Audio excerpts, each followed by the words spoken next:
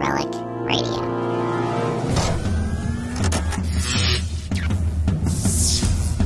This is Relic Radio Sci-Fi, old-time radio, science fiction stories from RelicRadio.com.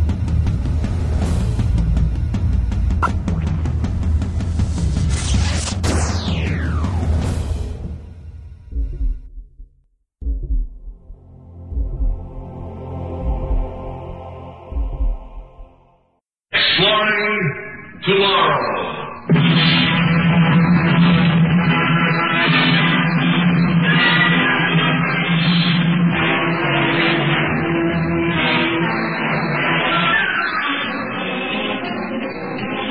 Here is your guide to these adventures of the mind, the editor of Astounding Science Fiction magazine, John Campbell, Jr.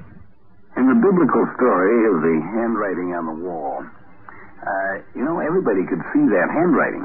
The king, Belshazzar, could see it clearly enough. Trouble was he couldn't tell what it meant. If you recall, he had to call in an interpreter. A lot of people can see handwriting on the wall.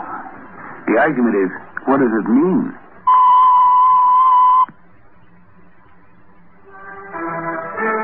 The thing that makes reading that handwriting on the wall so difficult many times is that the message is one we don't want. We don't want to be able to read. Many times when a man's faced with a problem that he can't solve, he doesn't want to admit that it's an absolute limitation that cannot be broken. Then the grand old art of buck passing comes in. That's when you start saying, well, it isn't my fault. He won't let me. Let's consider a situation of that type. My name is Lester McClellan, Secretary General of the United Nations. It was a busy day in the year 2180. The ambassador from a now independent colony on Venus was due to see me that morning. And there was a note on my desk requesting me to call Dr. Kingston, head of the UN Research Bureau, as soon as I had a chance. Kingston was working on a project vital to the future of mankind. I decided to call him. Bernie, I got your message. What goes? Good news about the space drive project. There's been a substantial breakthrough. We've made a qualitative advance. And what does that mean in plain English? That we'll be finished with the groundwork in less than a year. Maybe even next month. Have you prepared a news release on this thing? Not yet, Lester. We're waiting for official approval first. Look, can you come down to the lab sometime today? I can give you a briefing on the new material. Fill you in. I'll try, but I'm not promising. The ambassador from Venus is due any minute, and you know what a tough job I'm going to have with him. Yeah, I understand. Well, Lester, if you're free at all... I'll call you back if I am. Right. Good luck with the ambassador. Thanks. Oh, he's coming now. I can't talk anymore. Try to see me later, will you? Bye, Bernie.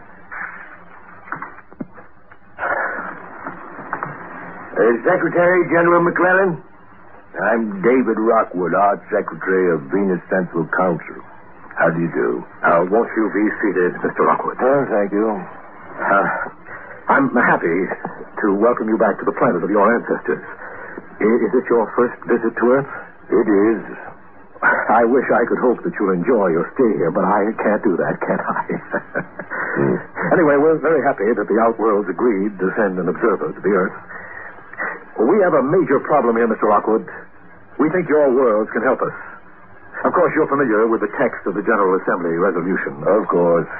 The three governments of the former Earth colonies of Mars, Venus, and Callisto have sent me as their representative. The space travel is not cheap, you know. We saw no need of 3 observers when one would do. Yes. Yes, I see. I've arranged for you to have a brief guided tour of parts of the Earth to illustrate our population problem. Very well. We've agreed to reserve decision until we've seen Earth. We can begin our tour now, if you like.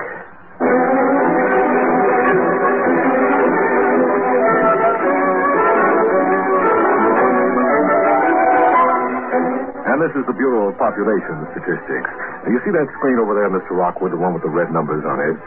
It's the up-to-date record on Earth's population. Every birth and death is automatically set into the main computer channel as soon as it's known, and within an hour it's registered up there. 13,762,312,000. The last column doesn't stay still long enough for me to read it. No, it doesn't. We average 500,000 new Earthmen a day, and the computer has to move fast to keep up. It's an average gain of 3 or 4 million people a week, 150 million a year. And the figure keeps rising.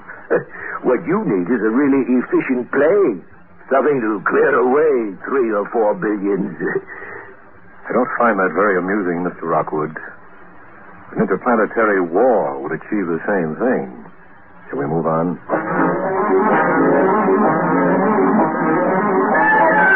Down there you see New York City. Population 15.5 million.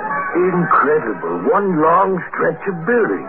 Well, the largest city on Venus has only 200,000 people. I can remember when we still had trees in New York. Not anymore. Wood is a luxury on Earth now. And so is living space. Where do you expect to put the billions you're figuring on in coming years? I wish I knew. We're converting Mars and Venus and Callisto into livable worlds, but the rest of the planets are impossible to convert. We need population relief in a hurry. Meaning emigration to Venus, Mars, and Callisto. Yes. If you'll permit us to send more settlers to the planets we built and colonized. Oh, come now. Do you really think we owe you the right to send the overflow to us? Let's finish the tour. We can discuss possible arrangements later.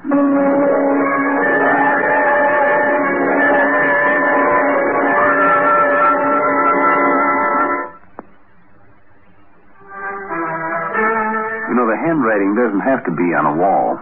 Sometimes it can be on the face of a computer, as it was this time. But the handwriting was there. But now, what is the meaning of this handwriting? Does it mean that the colonists should allow Earthmen to move out? Or does it maybe have some other meaning? And this is Food Station 117, an artificial island in the Gulf of Mexico. Since we've hardly any open land on Earth for cultivation, we've turned to farming the sea. We've developed some new foods. These are plankton steaks, synthesized from small sea creatures, microscopic crustaceans. And this bread comes from plankton flour. Taste it. Oh, dear. Not very tasty stuff, is it? No, it isn't. But half of Earth's population knows no other food. It's nutritious, and the supply is practically limitless. And we can't spare land for grazing animals. The only ones left are in the zoo. Care for another slice of steak? No, thanks. No, thanks. This one will do very well. May I have something to drink, please, to wash away that taste?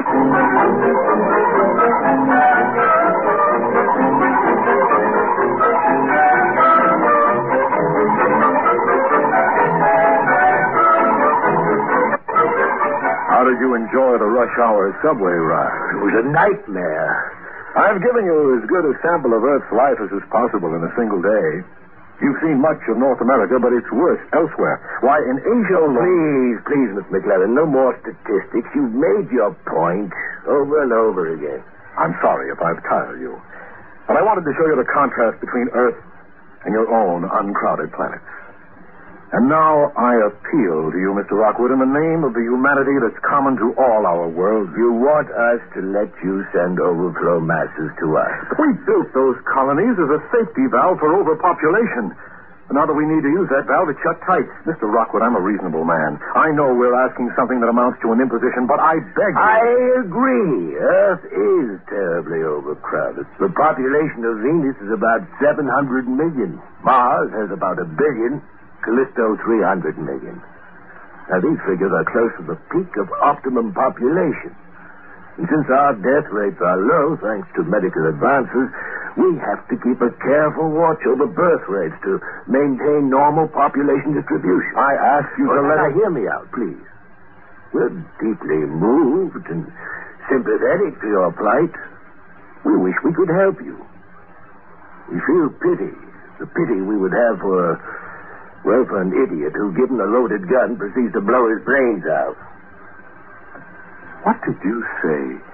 I knew how overcrowded Earth was before I took your little tour. But we haven't grown overcrowded and won't. Why? Because we have small worlds, smaller than Earth. We can't allow ourselves to breed at Earth's rate. We see the inescapable need for certain self-restrictions, You don't see the moral obligation to accept some of our excess people? We see a moral obligation to refuse.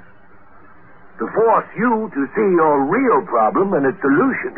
I am empowered by the General Assembly, Mr. Rockwood, to exert any means within my power to make you change your mind. And Earth, I'm afraid, has more armed vessels than your 3 worlds combined. So you're threatening war? Not war. Survival. You have country estates, rolling green fields, and we don't have an inch of free space. So you'll fight to make us let you in? You're bigger fools than I thought. 14 billion of you crammed onto one world, and a mere 2 billion of us scattered over 3. Why, a war would ruin you.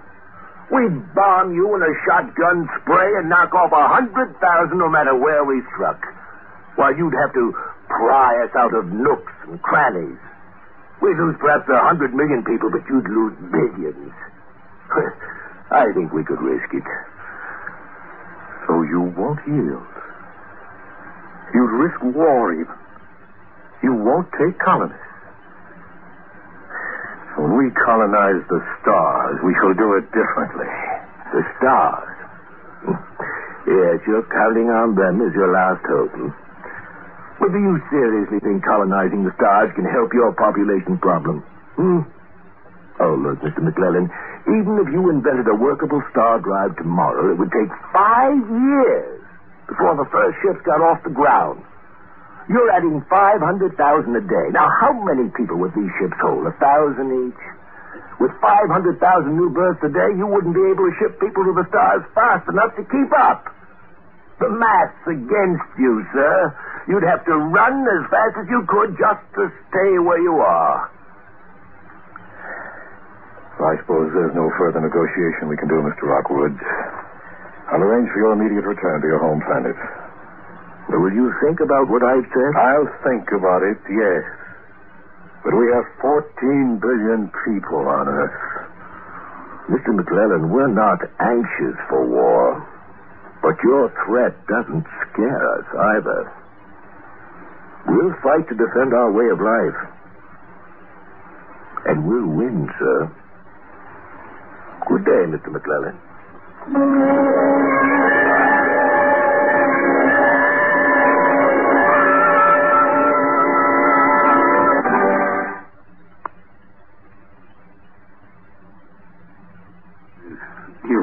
Human enough to want to pass his troubles along to another person. In this case, he wanted to make it that his troubles were because the colonists wouldn't let people emigrate. That wasn't the trouble. The trouble was emigration had become impossible. And that was the thing that he had to accept. And like the king in the biblical story, he didn't want that interpretation of the handwriting on the computer.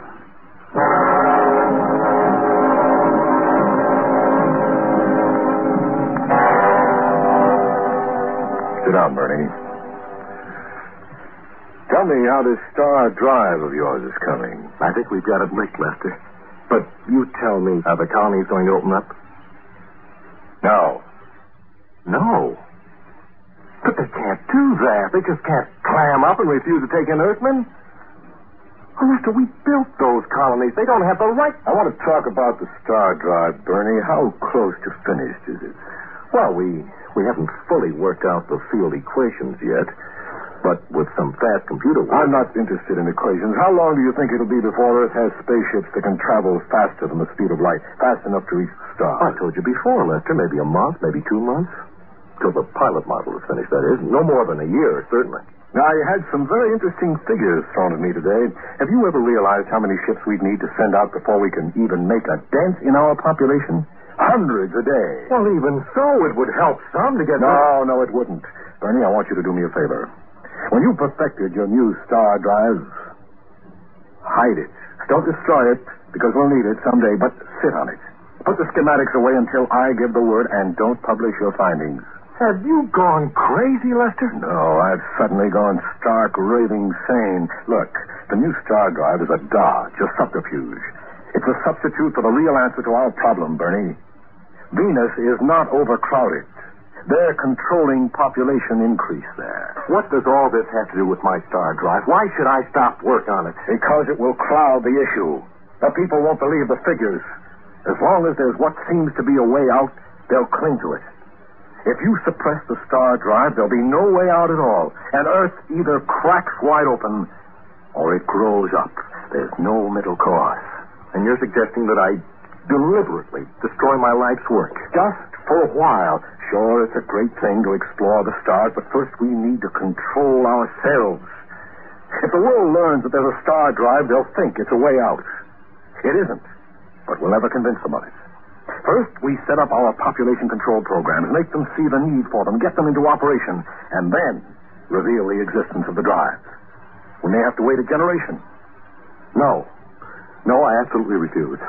You can't meddle with science this way, Lester. Research must continue. If you interfere with me this way, well, I'll have no choice but to resign. Your resignation is accepted, Bernie. Effective immediately. What? But I only meant that it... I'm sorry, Bernie. So you're actually firing me? If you want to call it that. You don't want to understand how disastrous it would be to continue work on the star drive, okay. Your successor will be a man who will understand such things. Maybe he won't be as gifted as you are, Bernie, but that's all right. The stars can wait. Lester, you can't fire me like this. So cold-bloodedly, so ruthlessly. We've been friends for years. You think I don't know that. But all along, I've been soft-hearted, been making concessions, taking the easy way out. We farmed the seas. We colonized 3 worlds. We cleared away half the Antarctic ice pack to make new land. All big, important things, but all dodging the real issue. Now I'm backed against the wall. The whole world is. I can't be soft-hearted anymore. Lester, this doesn't sound like you. I know. You think I like the spot I'm in now? But a new order has to come about. An order which demands strength, tough-mindedness, courage. It's either that or a situation I don't want to think about. I can't let anything stand in the way now. Do I have time to clear out my office? You can have until tomorrow. And remember that you're still bound by security regulations in case you plan to scream to the news sheet. I'll remember it. So long, Lester. Good luck. Thanks. I'm probably going to need it.